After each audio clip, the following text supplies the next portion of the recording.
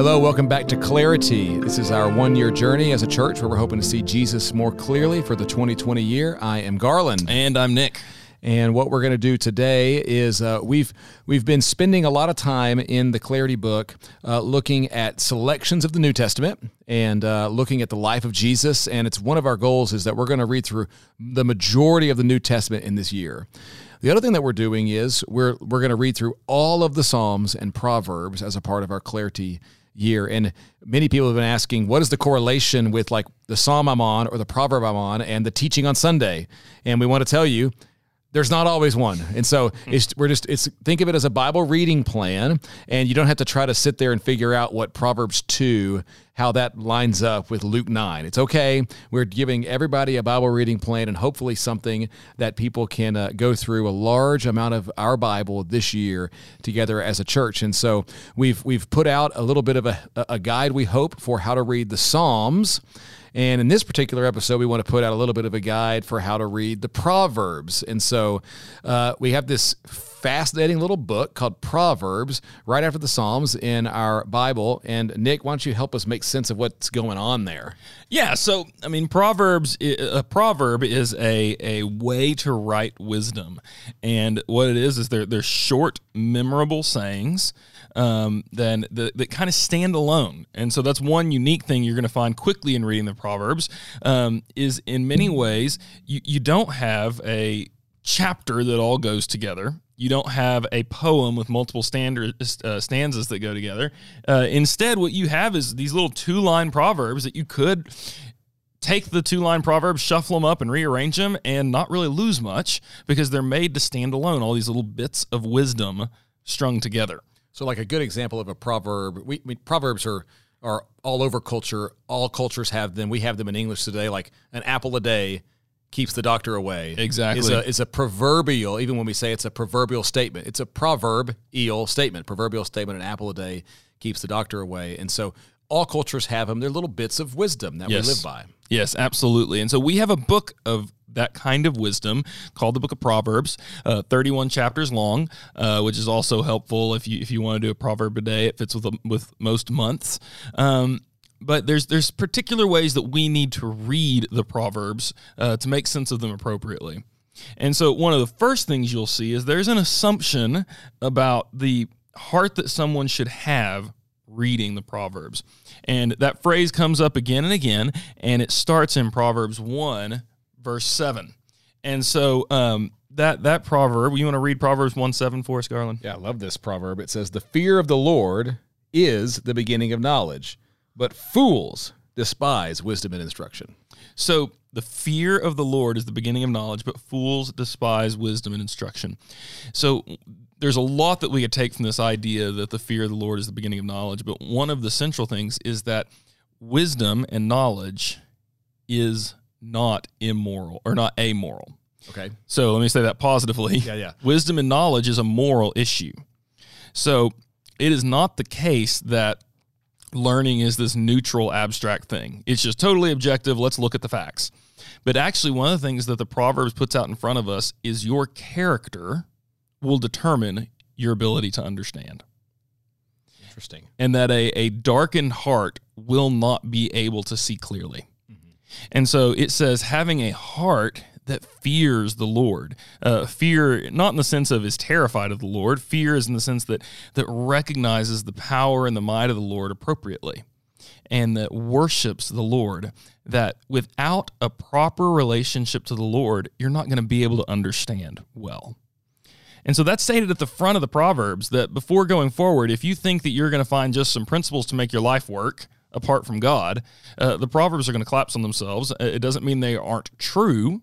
It means that your heart is going to corrupt them, that your heart is going to twist them, and you'll use them inappropriately apart from a proper fear of the Lord. Maybe the way to say it is to have godly wisdom and live in light of godly wisdom. To live a wise life in the sight of Yahweh, you have to begin with the fear of Yahweh. You can take any one of these proverbs and try to live it out, and it might work, it might not. The point is a life of wisdom, a life of continuity and integrity, it begins with a right understanding of who God is and then who we are in light of that. And so you may apply one of these things for a day, a year, a month, whatever, but that doesn't make one wise. Right. To be wise begins with this understanding of God and myself in relation to God. Yeah, absolutely.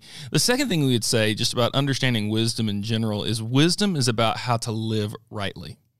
Wisdom is about practical, applied knowledge in such a way. We were watching a kids Bible show with my daughter, and the example they gave of knowledge versus wisdom is they had a picture of somebody who worked at a zoo, and the person could tell you everything that you wanted to know about alligators, all the facts about them. He said, that person has knowledge. And then it says, but they reach their hand in the cage and get it bitten by the alligator. They didn't have wisdom. Yeah, there seems to be a difference there. Seems to be a big difference there. Right. So wisdom is the ability to live rightly. It's the insight required to live rightly.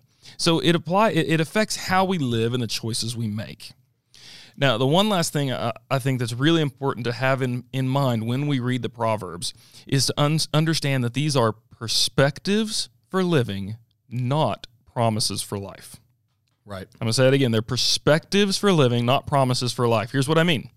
The Proverbs are not laying down rules that say this is what will happen every single time. Correct. What they're saying is this is the approach you should take to life in order to live a good life. We might even say it is, this word might be too strong. It's almost an idealized picture of what generally should happen for a wise person when they make wise choices. Yes. And it's balanced, we might say, very rightly. It's not as if this book stands alone. We have 3 wisdom books in our Old Testament. This one, Ecclesiastes, and Ecclesiastes will come along and essentially say, hey, let me tell you all the exceptions to the rules of Proverbs. And so that's a helpful thing you're noting is these aren't promises or guarantees make this decision and this thing will happen. Exactly. I had one prof put it this way, and this is really helpful for me. He said we have a collection of books that are right side up wisdom and a collection of books that are upside down wisdom. And here's what he meant. Proverbs and Song of Solomon say this is basically when the world is working rightly, this is the way it should work. Mm-hmm. Therefore, live that way. And then we have 2 books that try to come to terms with the reality that the world doesn't work as it should. This would be Ecclesiastes and Job. Yeah. And so you have to live in this tension of it would be immoral to go, the world is crooked, therefore I will be crooked. Right. That would be a perverse way to approach it, but it also would be naive to assume the world always works out perfectly. Mm-hmm. So the wisdom literature gives this idea of this is the way the world ought to work, so therefore this is a wise way to live, and it's also wise to recognize it doesn't always work out that way. Mm-hmm. So here's one example of what it would look like for something to be a perspective to embrace rather than a promise. Doug Stewart's an Old Testament prophet, Gordon Conwell, and I've learned a lot from him, and he gives this example. He grew up hunting, and his dad had a proverb that he taught him, and he said, there is no such thing as an unloaded gun. Now, that is not a scientific fact. There are unloaded guns in the world. Right. It is not an observation about reality that you will never find a gun that's not loaded. Correct. And Stewart didn't understand his dad to be saying that. If he found a gun that wasn't loaded, he wouldn't go, ooh, Dad's a liar. Right.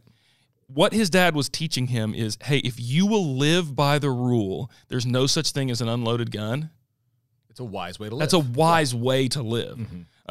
And so he tells a story of coming home from college one day, and his dad had a new shotgun, and he picked it up, looked at it, thought the barrel was empty, pointed at the ground, and pulled the trigger and blew a hole in the ground. And so that would be unwise. That would be unwise. Right. Okay, so the point being, the Proverbs are going to say things like the person who works hard gets a reward. Mm-hmm. Now, is that a promise that hard work will never go unrewarded? Not at all. We've got plenty of examples of life where people who really worked hard and cheated out of a reward. It'll say things like laziness will lead to not having something. Is it a true fact of life that no lazy person ever gets what they're looking for? No. There's lots of lazy people who end up with a lot of stuff.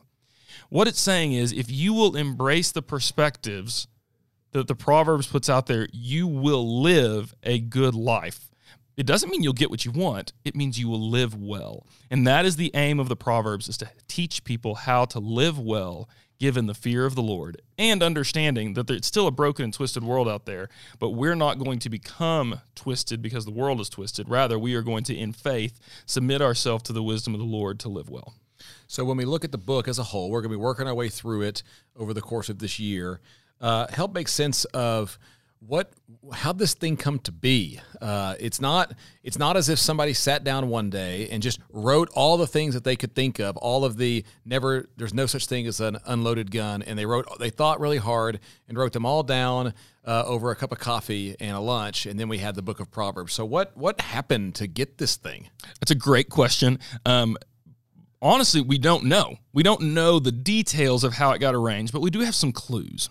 And so at the very beginning, we read the Proverbs of Solomon, king of David, king of Israel. So because that's opening verse 1, many people assume all of the Proverbs must have been written by Solomon. Right. However, as we work our way through the book, we're going to see some other headings in this book. In chapter 10, verse 1, we see again the Proverbs of Solomon. So the fact that we get a restatement in chapter 10, the Proverbs of Solomon, that seems to be some kind of structure that maybe this is a second collection within the book. Right. That something's happened where we've got more that are collected together here. And then we read on, and it's just proverb after proverb after proverb for chapters. And then chapter 22. Thank you, chapter 22. Note. Yeah, chapter 22, verse 17. We get these sayings of the wise. And so we then have a list of sayings there that are collected from 22 all the way down to chapter 24. 24, yep. 22. And then we have more sayings of the wise in chapter 24, and then 25. We get another note. These are more Proverbs of Solomon compiled by the men of Hezekiah, king of Judah. Now that's interesting. Like 250 years later. So 250 years later, apparently King Hezekiah commissioned, or sometime under his rule, they gathered together some even more Proverbs of Solomon and put them together. And then as we go near the end of the book, in chapter 30, we have an interesting phrase. It says, the sayings of Agur, son of Jakeh. And Agur is? I don't know. We don't know. That's not a Hebrew name. So it's not a Hebrew name. It's not even name. a Jewish guy. So we don't know who it is. Chapter 31, we have the sayings of King Lemuel. And the best part is, as taught to him by his mom. As taught to him by his mother. These are Lemuel's mom's sayings that he wrote down. And that goes through verse 9 of that last chapter. Yep. And then we have this epilogue at the end, the wife of noble character. So what's the point we're making here? What seems like happened is that proverb writing was a practice in ancient Israel.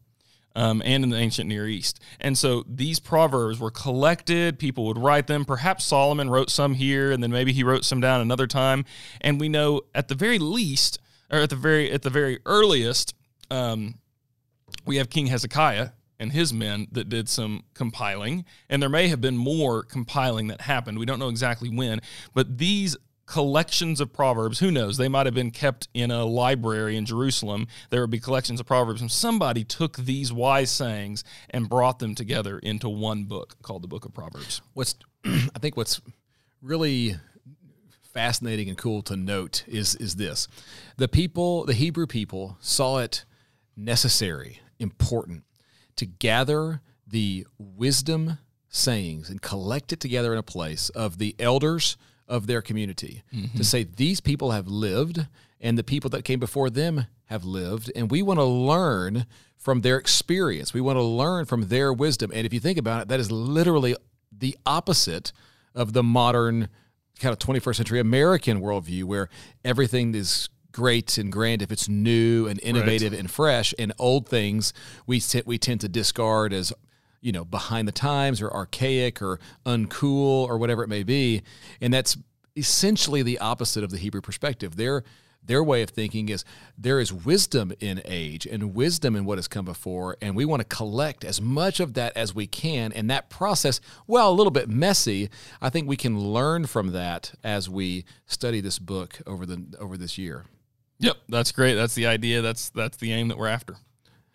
Well, that helps us kind of get our head around this book of Proverbs. And as we study it, we want to live lives of wisdom in light of our God. And we want to follow him and in the fear of the Lord to gain wisdom as we love him and follow him and serve him with our lives. And so thanks for listening to Clarity. Have a good day.